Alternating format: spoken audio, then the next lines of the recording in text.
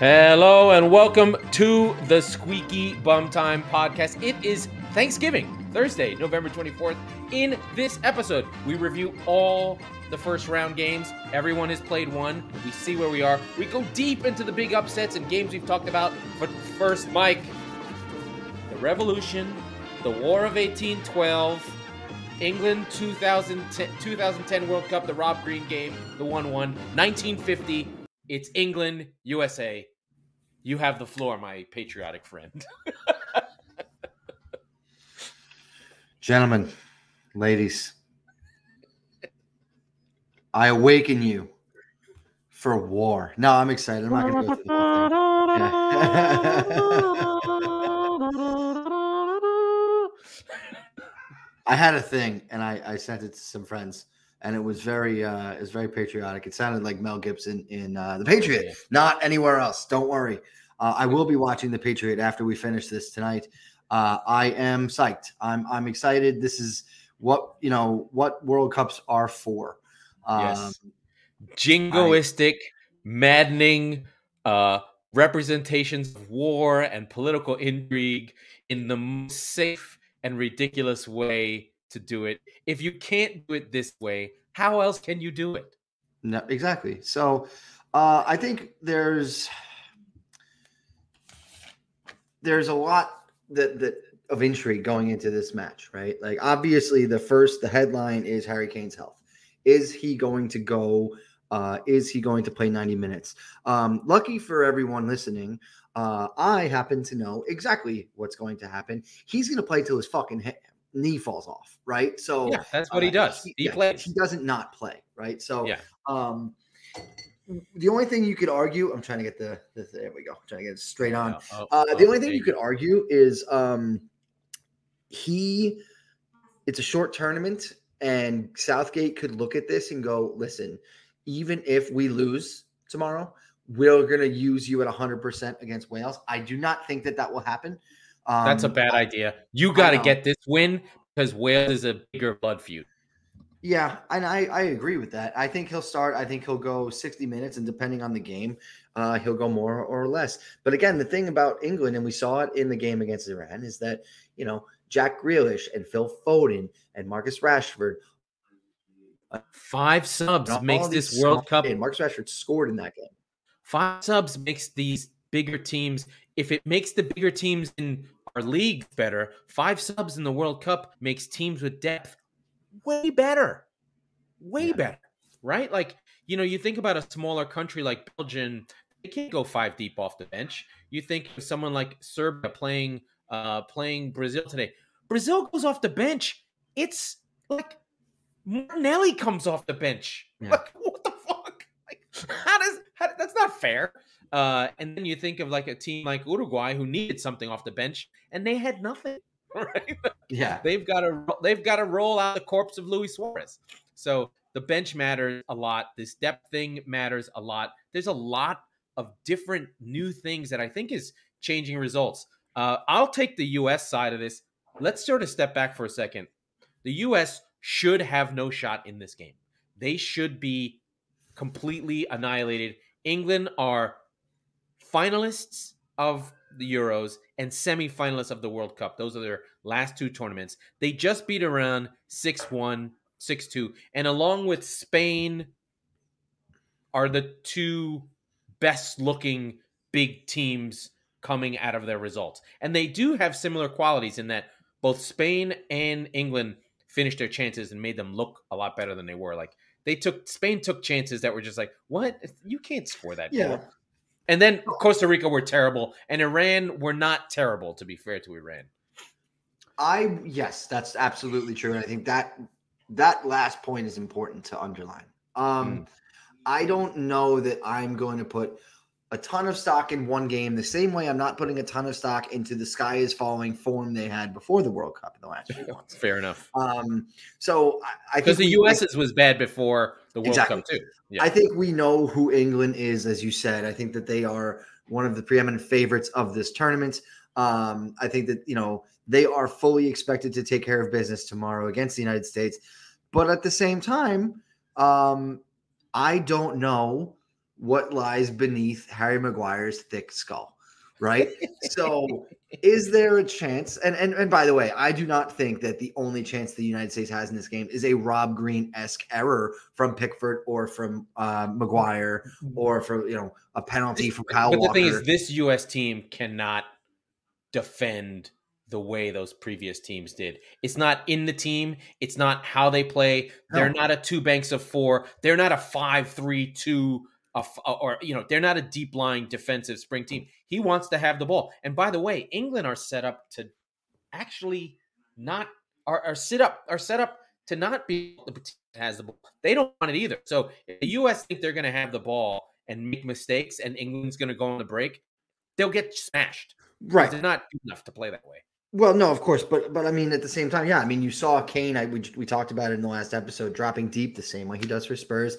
Yeah, but the runners he has, it's not just it's variety, right? When you play against Spurs, you just have to mark Sonny. Yep. When you play against England, who do you mark? Yeah. Right. Now, I do have some things. I think there are some key questions about the U.S. team that we have to ask and figure out what's going to happen. Is how's McKennie doing? Can he go the whole game? Because they're going to need him.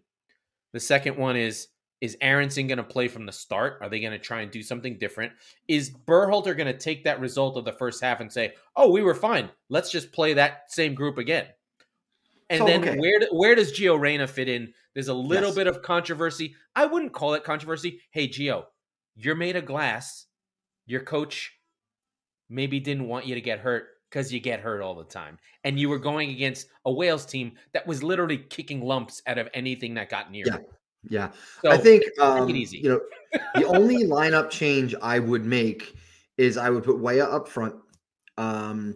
And I would put Sargent. I would take Sargent out and put Aronson on the wing. Right. Everybody else, I don't think anybody has any reason to be taken off to start the game. I think that is your best 11. I love Gio Reyna. I want to see him play a part. I think he's a change guy. Yes. I don't see him being, hey, let's be fair. He's 19 years old.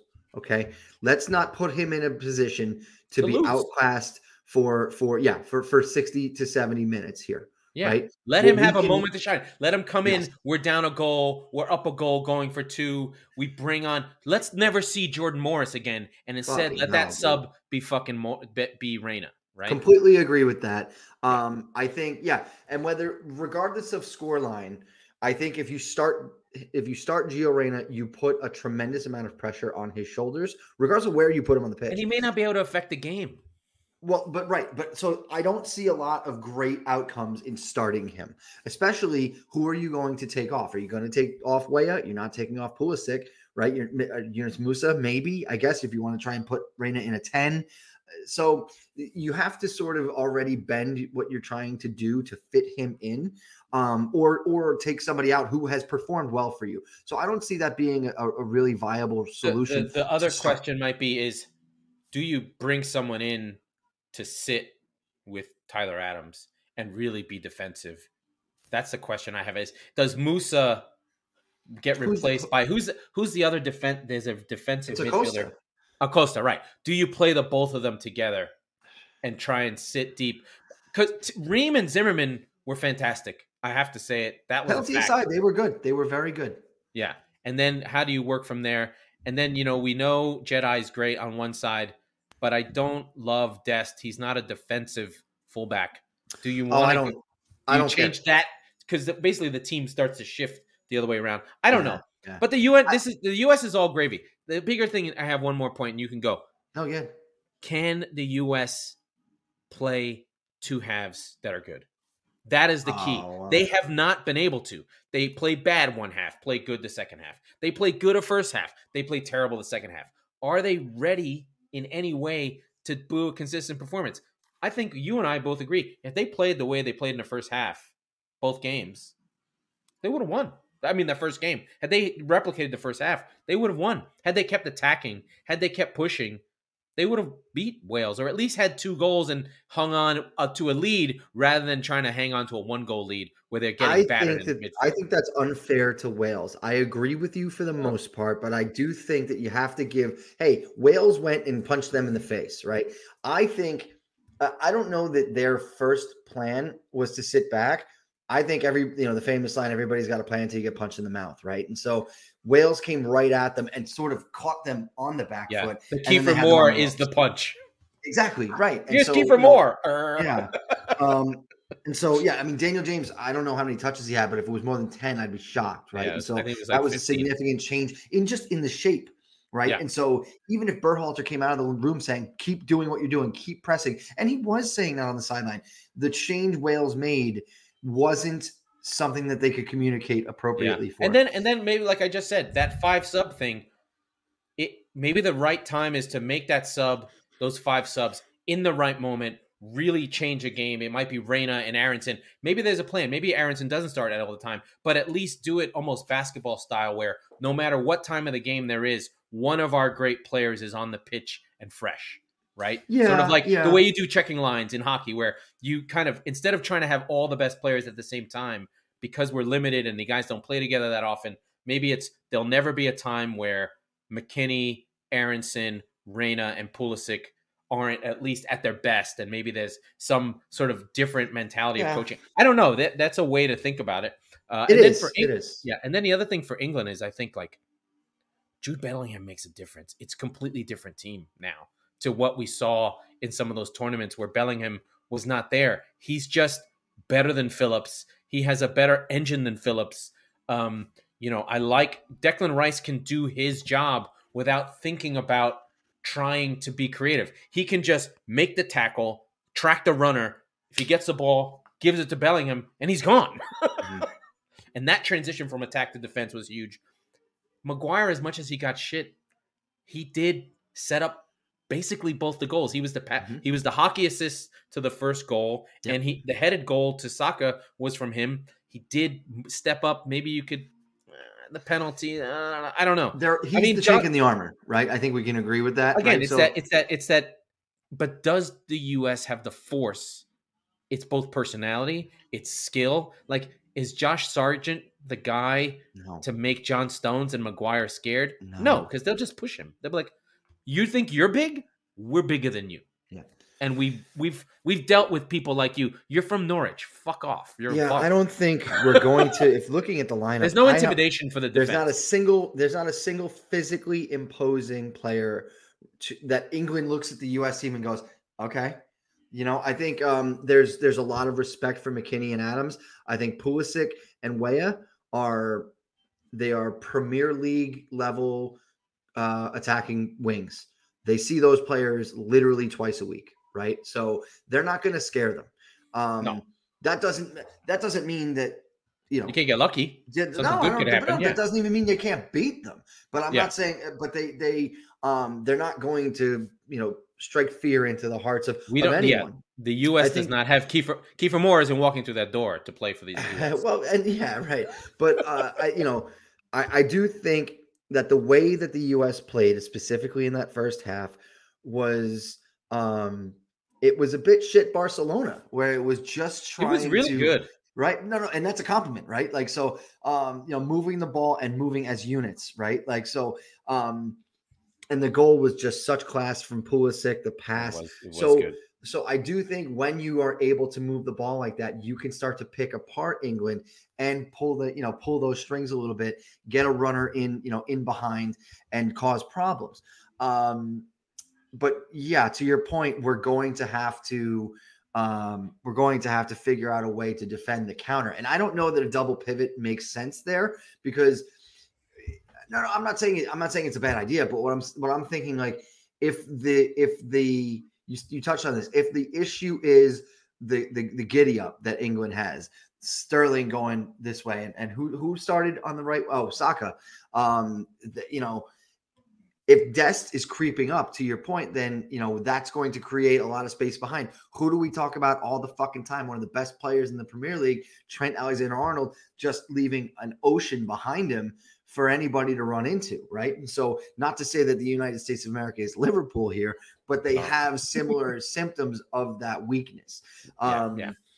So I don't know. Do I like Dest getting forward? Yeah, I do, but that creates an issue for us. But here's the question: is a draw a good result for the US? Yes. Oh my God, yes. Yeah. Let's go for a draw. I would kill for that. Well, hold on. Yeah. 12 years ago, USA wins 1-1, right? Like, let's be very clear about this. Okay, a 1-1 draw against Wales where you were up a goal and you were sitting back and trying at like hell to not give up that equalizer. Ooh, that felt like a loss. A 1-1 draw against England, even if the exact same game script comes to pass, that is a win. It's a win. I'm sorry, right? Huge, yeah. And so if you remember that game from 2010, we'll go down memory lane for a quick second. I believe it was Steven Gerrard, maybe Frank Lampard, I think, who scored the first goal early, 5th, 6th minute. And it was one of those where it's like, hey, this is going to get ugly fast, right? And so the pinball bumps around outside England's box. Clint Dempsey basically closes his eyes and swings his leg at it, and it goes through Robert Green, and it's 1-1. And to what I said earlier, England flinched, right? It was Gerrard at 4. But listen to the lineup. Listen to the lineup that England had. This England team is way better than this one. So it's Heskey, Rooney, Gerrard, Heskey and Rooney up top in a 4-4-2. Milner on the wing with Gerrard and Lampard as the defenders. Milner can still be on this team. Aaron Lennon on the other side. And then in the defense was good. Terry, Ledley King, Cole, and then Glenn Johnson on the other side. So it's that Gerrard. I mean, Aaron Lennon should never. No, don't you dare. Don't you dare. Whereas, for the U.S., it's Altidore, Finley, Clark, Bradley, Dempsey, Donovan. I mean, we were good. Yeah, we were trouble. We were trouble. But when you list those names, I see a lot in this team, right? And so, I think one of the other important factors here is that 5 a.m. Eastern is going to be Wales, Iran. So we're going to wake up and we're going to go into this game, all things expected, to be in third place in this group, unless there's a draw in that game, realistically, right? And so even with if there's not a draw in that match, then even with a draw against England going into the final match day, we're in third, but we're weirdly in the driver's seat, right? Yeah. So, and the other thing that a draw does, and we're ignoring England here for a second because they've already got 3 points in the bag. It hurts England. Well, it hurts England bad. What it does is it makes England care for their lives about that third game against Wales. And that's arguably as important as a result in this game, because what that will do is, England will be shooting to kill, not just to wound Wales. So they'll basically be going out and they'll want to put up 6 again. And they'll make sure that there's no doubt with the points in the after 3 games. So, there's a lot. It's so weird that there's only 3 games. There's so many variables you can come through. Yeah. And it has a sense of complete randomness and then complete sort of like inevitability. So so since we did the pod on Tuesday, we've had a lot of games, and I want to make sure that we go through all the results, and then we'll touch on some important games that we have to talk about. But let's get through the scores. So I'm going to go back as time. Here was Tuesday at 4 a.m. that I didn't wake up for. The shock wake-up call to Saudi Arabia 2, Argentina 1. Yeah. That was bad. That went poorly. Denmark, Tunisia 0-0. Mexico and Poland play to about as even a 0-0 as you can find. And then France take care of Australia. The less talked about one, the better, 4-1, with Giroud scoring 2. Then Morocco, Croatia 0-0. That's not the big one. The big one is Germany 1, Japan 2, followed up by Spain and destroying Costa Rica 7-0, with Belgium backing into a win against Canada I've ever seen. Then we go on to today's game. So that was yesterday. Now we're on to today. This is great. 4 games a day. Switzerland defeats Cameroon in a cool little moment where a Cameroonian immigrant who plays for the Swiss team scores a goal, doesn't celebrate. Always funny. Uruguay, South Korea, a snoozer, but lots of our friends playing in that one. Brazil defeats Serbia 2-0. Richarlison with crazy goals. Brazil very poor. Serbia just didn't have the legs. And then Portugal 3, Ghana 2 in a couple of the U.S. men's national team's friends going at it, where Portugal hangs on, almost blows it. Ronaldo scores, becomes, of course, the man of the match because I think they're obliged to show Ronaldo more than anything. But Portugal were not good in that game. But that's where we are. We've gone through a full round of games. All the groups are where they are. Some teams have one win. Some teams have no wins. But I think let's go. Mike, where do you want to go? Belgium, Canada, Argentina, Germany. Where do you want to start? Let's go with Group H first because okay. I'll touch on this real quickly and then we'll get to the main event. I'm really disappointed in Uruguay, South Korea. We talked about Uruguay. We both have them going really, really far in our predictions. I love the makeup of that attacking side. And of course, on the other side, my best friend and yours, Sonny. Sonny was, I wouldn't say Sonny was disappointing, but South Korea, that's a good result for them. Let's be clear. It just was a snoozer of a game. There weren't many shots taken. No shots on goal. Yeah. And then Portugal Ghana was probably the best game, one of the best games of the round so far. I'm sad that I can't wait till Ronaldo retires. I've had so much enough of him already. The whole United saga, him coming back last year, like, dude, you know who never does this shit? Lionel Messi.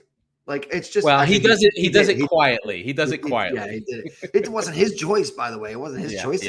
Barca was like, we can't afford you. Goodbye. But yeah, it's just so public. Everything is just so dramatic. And he gets all the plaudits for shit he doesn't deserve, which is, I think, the thing that bothers me the most.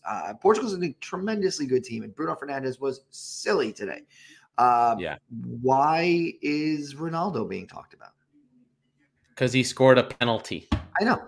I know the answer to that question, but it's a rhetorical question that everybody should be saying to themselves. Hey, by the way, Rafael Leao is one of my favorite players in Europe. He's an unbelievable player for AC Milan. I love watching him. I am terrified that he's going to go to Chelsea next year.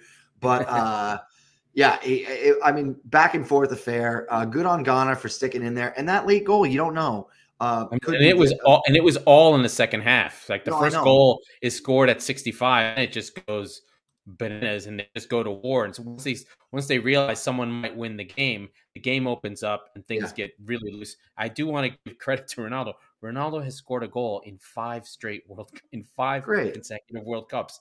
That just is a testament to his longevity. I want to make sure that, as much as Ronaldo's annoying and he's poor now, it's not to denigrate what he's meant and what he has been as a player. No. And that's why what made him great is what's making him such a pain in the ass on the way out. It organically is, but that's why I started with, hey, I'm sad. Not like, fuck this guy, I'm done with him. Like, man, like, you're the best there ever was, or at least certainly in the conversation. So, like, why are we doing this? What it reminds me of, like, Jordan on the Wizards. Like, why are we doing this part, man? Just go. Yeah. Go be the statue outside the United Center. Just stop this shit, Yeah, it's weird. It's weird, but we'll see what it means. Maybe I don't think Portugal are a favorite. I think one of the things, if we go into some of the upsets, let's go to Argentina versus Saudi Arabia. They get a goal early from Messi on a penalty. They're playing okay, but Saudi Arabia have Renard, who's taken some smaller African teams. He's a European coach who's taken some small African teams to win, like Zambia and weird things. He's done this before, but he had Saudi Arabia well drilled. They played a high line. Argentina did score goals, but they were all fractionally offside and VARs everywhere. And it seemed that once they sort of Saudi Arabia scored 2 good goals really quickly within 5 minutes, Argentina just didn't quite understand how to break down a high line. Didn't know when to time their runs and who to make the passes from. And Messi and Lautaro and all those guys, they're great all-time players. They're not pacey that they can exploit a high line. But they weren't even trying. No one could seem to see the passes. It was weird to see Argentina kind of panic and, Emi Martinez not being superhuman. Maybe he could have got one of the goals. Maybe he dove a little late. But this is the World Cup. They lost. They have to accept it. They have to try and find a way to get out of it because they're favorites. And if they lose another game, they're gone. They're gone. I think it's going to be interesting. They play Mexico next.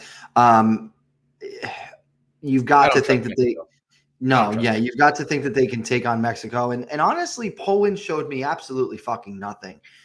Tremendous disappointment. I thought they should have battered Mexico. It's sort of interesting.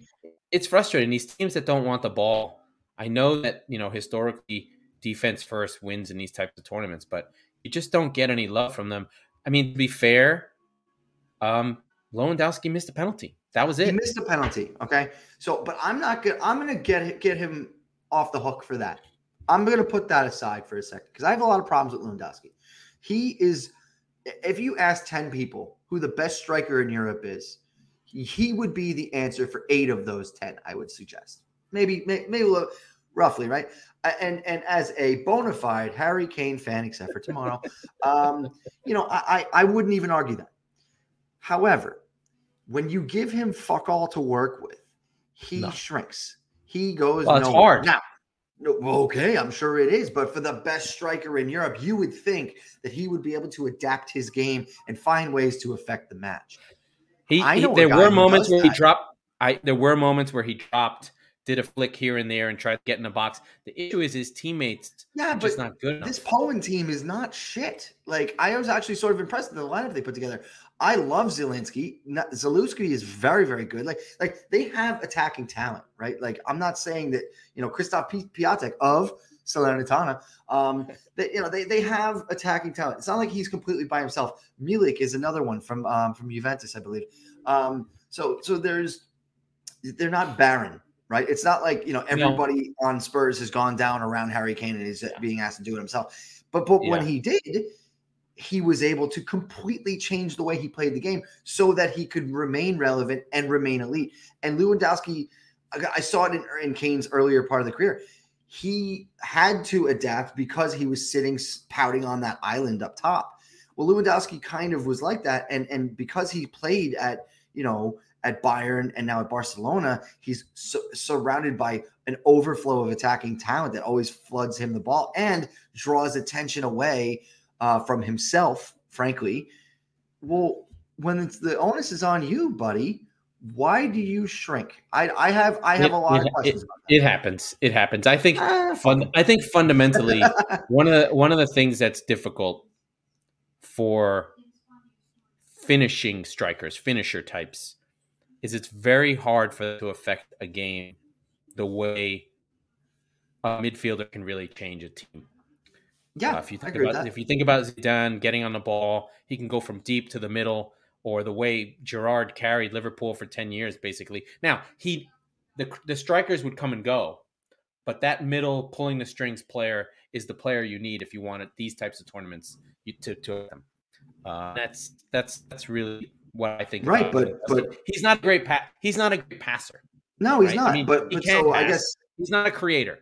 I guess the question would be who. And by the way, let me amend that answer to that question, because 8 out of 10 would have said Lewandowski last year. I think the Haaland is the answer this year. But again, Haaland is just completely surrounded by superstar talent. I'm not going to knock on Haaland, but I just don't understand if you don't have the ability to do that. You're right. He's not a great passer. Kane wasn't a great passer in 2016. He became a great passer, right? So he's never had to, and Poland is the one who has to end up paying that bill, not Barcelona. And then I think with Mexico, they're just not there. They can't score goals. They don't have anyone up front. They're still hardworking. They're still industrious. They're still Mexico. Like, they still have a fire and a passion. Their fans took over Qatar, so respect to the Mexican fans, the Mexican people who went to the game. So they will have that. It looks like they'll have numbers whenever they play. Can I ask a dumb question? Does the Puto chant annoy Qatar officials, or are they like because everybody here in this conversation supposedly has some kind of let's just say a bias against folks who are, I don't know how to, the LGBTQ community, right? Yeah. So I think I don't think Qatar has a could it be like could the Puto chant sort of be like the armband moment for Mexico? Like, ironically, I know it's not what they mean, but like That would be a good way for them to try and get their asses Are out they of hot doing it? water. I didn't quite They're notice. doing it. Oh, they're 100% doing it. They have been? Yes. Oh, okay. Yeah. Yeah. I mean, the less talked about the armband stuff, the better. Listen, here you want to talk about, so we'll go into Germany losing to Japan. They cover their mouths because they can't deal with their armband in the team photo. Eden Hazard really said something that was interesting. Less support. He's like, I'm here to play football. You lost. You can do whatever the fuck you want, but you better win the fucking game. Yeah. So that's what I'm going to say about it. That's not controversial at all, right? If Eden Hazard took the podium, by the way, I fucking hate Eden Hazard. Okay, so I just want to get that out there first. If he came out there and started ranting against people of whatever ethnicity or sexuality or anything, that would be completely out of bounds, and hopefully he would be suspended immediately. He just said, "Hey, go do whatever the fuck you want, but you better perform in between the lines." I'm sorry, isn't that why everybody is here? Isn't that why everybody is showing up? They're not showing up for a big show of support, okay? Yeah, we're pretending that they are, but they're here to play football matches, and they're here to win. This is a really bad analogy, and I'm sure it's going to make people very, very angry, but I like to do it because I think it's great. It's like, basically, the whole thing we're trying to impose on the Qataris. Now, they shouldn't do what they do. That's fine. They simply have the World Cup. We're in their house, okay? And we're trying to say, no, I'm keeping my shoes on, even though it's a house where you take your shoes off. And we're like, everyone should wear shoes in a house. And you're wrong to make me take my shoes off. Motherfucker, you're in their house. Don't go to their house if you don't like to take your shoes off. Don't go to the house. Don't go to the house. I think you push it up to FIFA. It's FIFA's fault. It should not be in Qatar. Right? 100%. And it shouldn't be in Qatar or any of these countries. If you really want to support that, they should never get it ever. On paper, and by the way, this is fundamentally what America means, right? Is like, I completely disagree with you. However, I agree. I will fight till the death your ability to say that thing. Now, it could be the most inflammatory thing in the world. Now, apparently the world has changed a little bit. We don't necessarily believe that anymore, but that's how good old times used to be, right? So at the absolute bare bones, I'm not saying I support you. In fact, I am saying I am vehemently against what you believe. I believe the exact opposite. With that said, I respect the ability for you to say whatever it is you're going to say more than the content of what you're saying. It's your country. Right. Yeah. What want me to do it? So it's not my country. You got it. And don't be there. And we're in your house, right? So I'm going to take my shoes off. So yeah. Anyway, so by the way, taking your shoes off generally is ridiculous, and I have the most grotesque feet probably on at least in like Western civilization. So if I ever go to your home, thank you for inviting me. I'm keeping my fucking shoes on because it's better for everybody that way. I'm just letting you know. Okay. Anyway, but Germany lose to Japan. Japan always a decent side. I didn't really recognize any of the players, but I don't think Germany should feel like they are hard done. They really battered Japan. They get the goal early. Gundogan finishes on a penalty, but I think the fears that German fans would have had were realized. They don't have a finisher, a natural finisher on the squad. We did say keep an eye on Musiala. Can't remember his name. Musiala. He was great. He was creating really things, moving through the young player. But you talked about Havertz. Where was he? What was he doing? The answer is always nothing, and Chelsea fans will tell you that. So they still have this problem. I wonder if they start shifting and maybe go, you know what, Thomas Muller, do you have one more time as a 9 up front?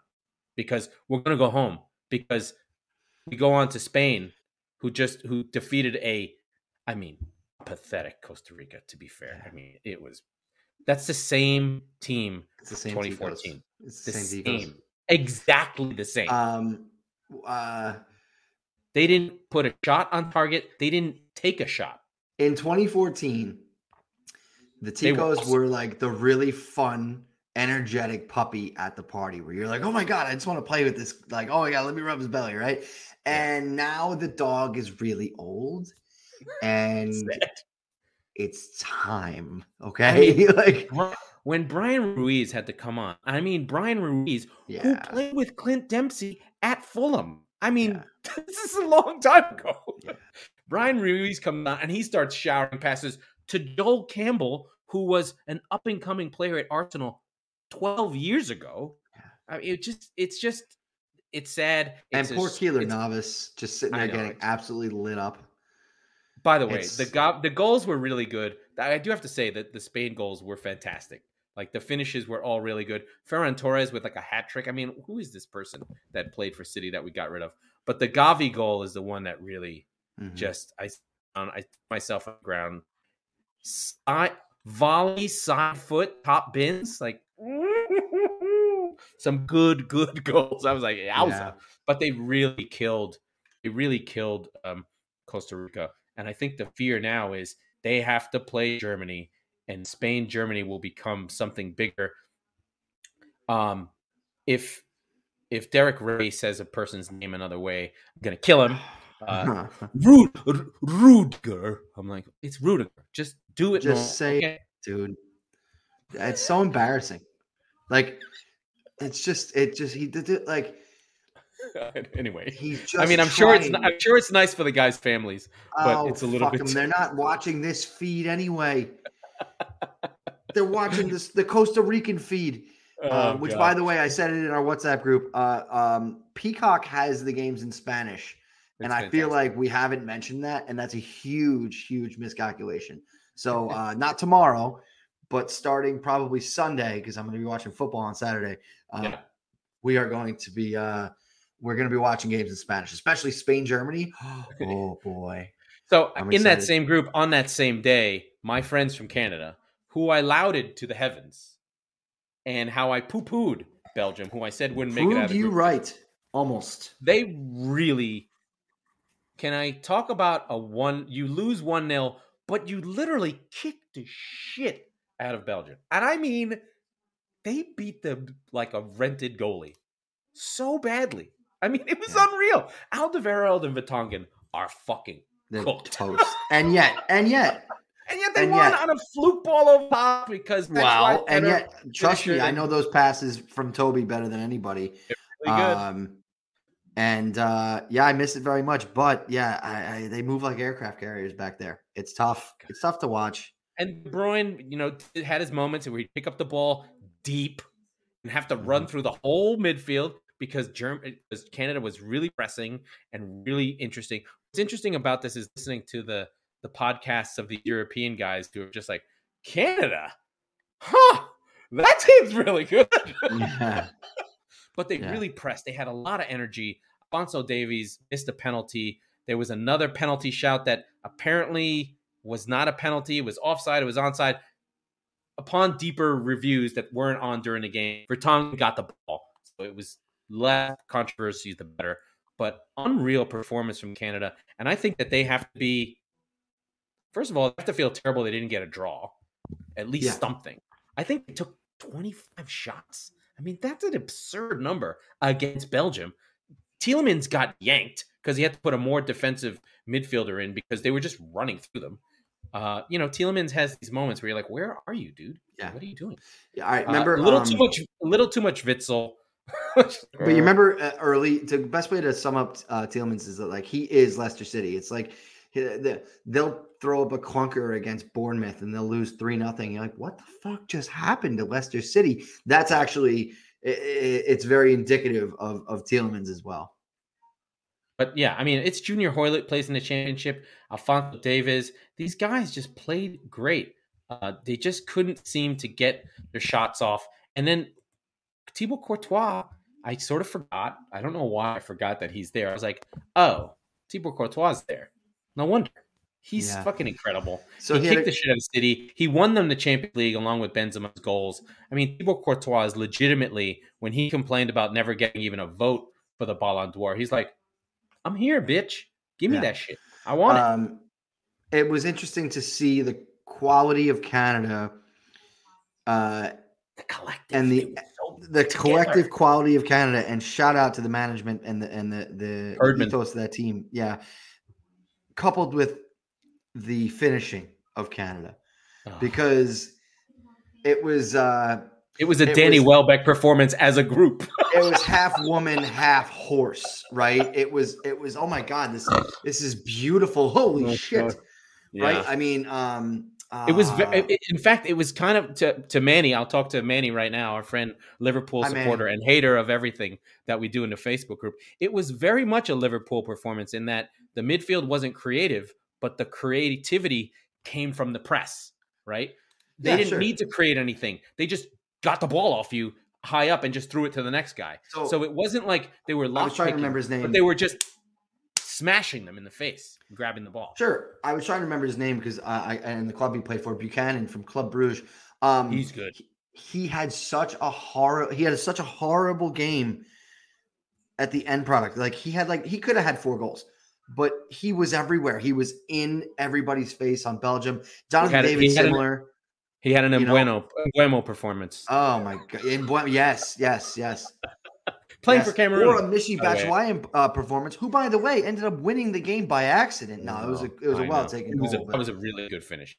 But they didn't create anything, which was weird. Belgium, and they all had to like come out after the game like, we were fucking terrible.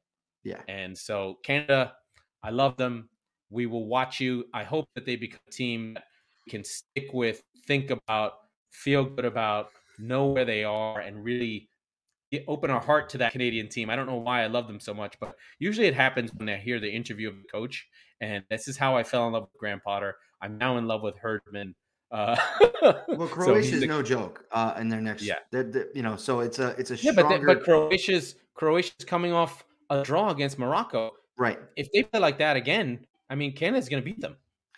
I would say yes, and what the argument is they could possibly be that bad finishing again, right? But I don't know that they'll have that many clean looks against Croatia, but we'll see.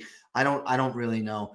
I mean, these are the things that are so wonderful about the World Cup. There's more variables than normal, right? Even in a little sort of side rant, right?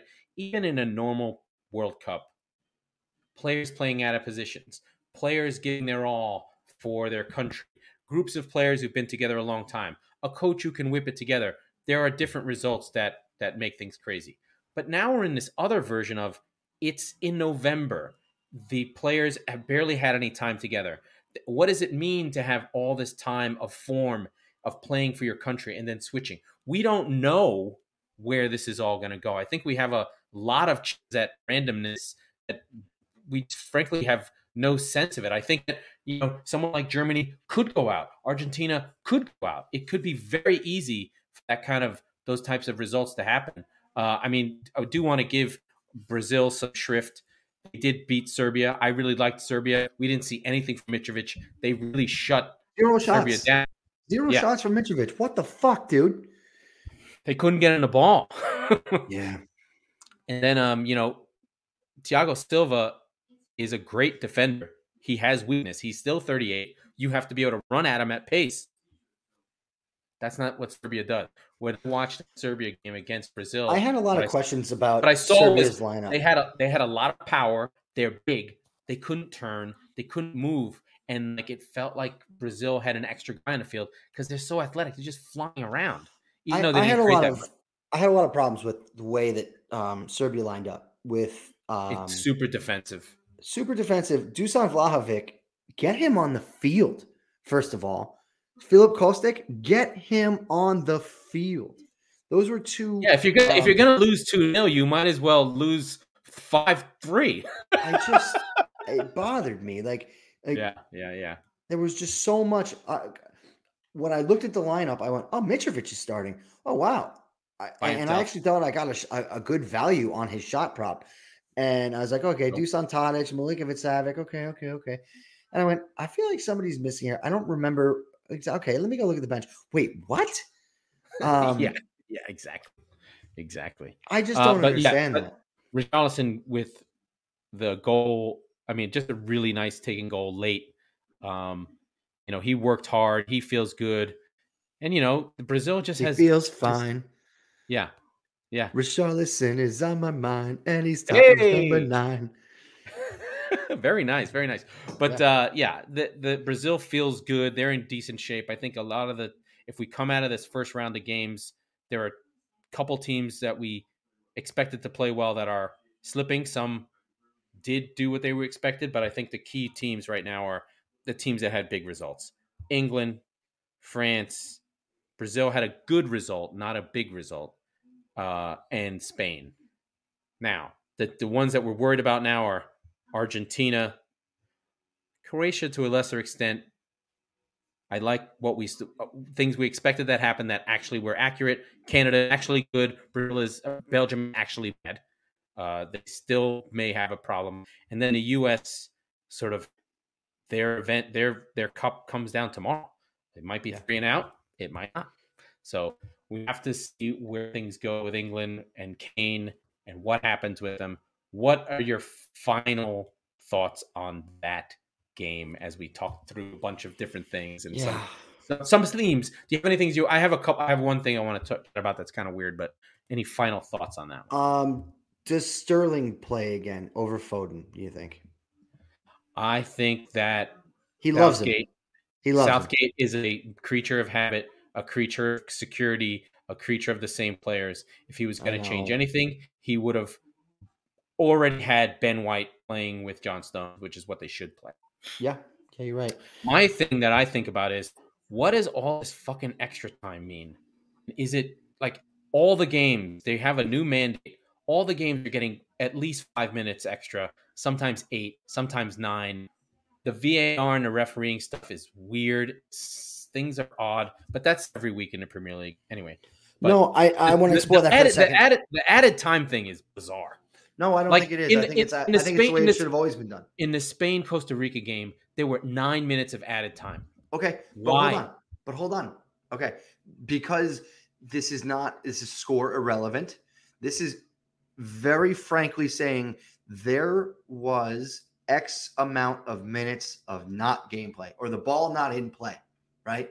And I guarantee you, but this is not that hard. We should have been doing this 75 years ago in the Premier League or in England. Somebody with a fucking stopwatch sitting there going, ball's out of play.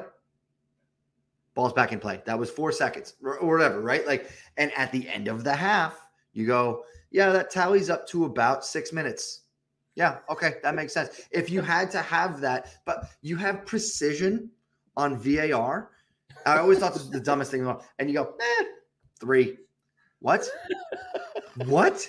I understand what you're saying. So it's so fucking nonsensical. This illusion that we keep talking about with precision versus accuracy and technology, put it on the clock. Yeah. Sure. But not stoppages. Nobody wants it to be commercial. Nobody's saying it's stoppages, but have that so that it's not a shock at 45 and 90 where you go, what do you mean there's 9 minutes? What do you mean there's 14 minutes? And by the way, that was because of a very serious injury that has skewed some of the conversation here. But every game has been that way. It's been bizarre. But every game has been 5+ minutes. And by the way, first and foremost, 2 things. A, who among us is bitching about more gameplay, right? Costa Rica. Yeah, that's fair. But no, I feel like, how many times why is there 9 minutes? We haven't taken a shot in 3 hours. How many times has there been a 1-goal game? Germany, for instance, right? They had 7-8 minutes. They wanted it all the time. Yeah, but like to the neutral, the U.S. Wales game to the neutral is that much more captivating for that much longer. It just is. Yeah. And so, if you're going to have 5 subs, you might as well make the game longer anyway. It's a differentiation from the norm that everybody has come to understand and expect, and they don't like it.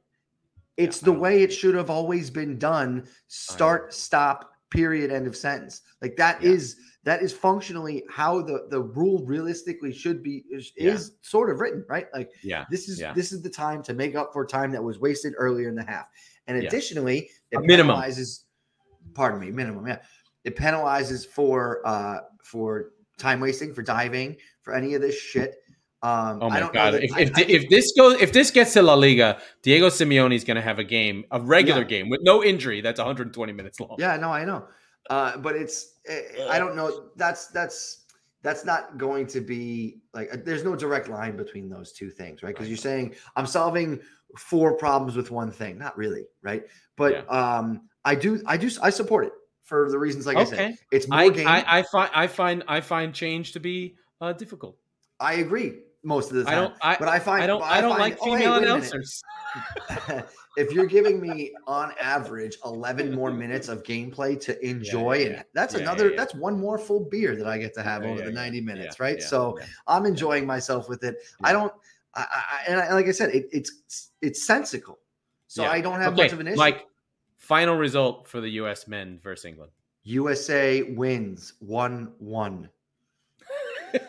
We're gonna do it again. I'm gonna go this one 2-1 to England on a late goal by Phil Foden. Oh God! If you said Harry Kane, I would have started to really get upset. I couldn't. No. Phil Foden. I just Phil Foden. Actually, you know what? I bet I changed my mind. Jack Grealish is gonna win this game for England. What a dick!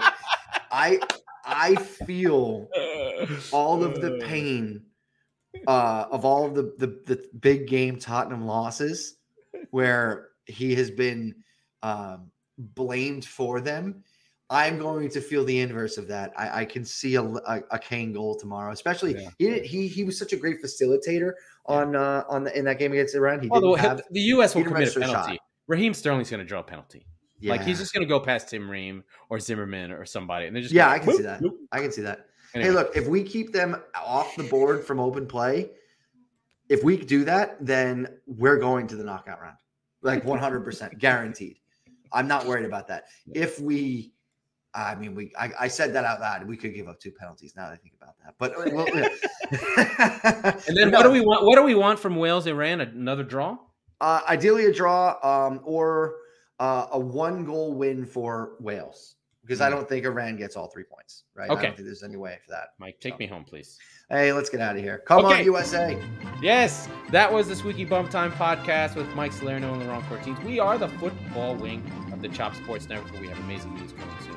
We record on Tuesdays and Fridays, so be sure to subscribe wherever you get your podcast so you never miss an episode. Thank you, everyone. Thank you to the WhatsApp group. Thank you for making the games more enjoyable, and we'll see you on the other side.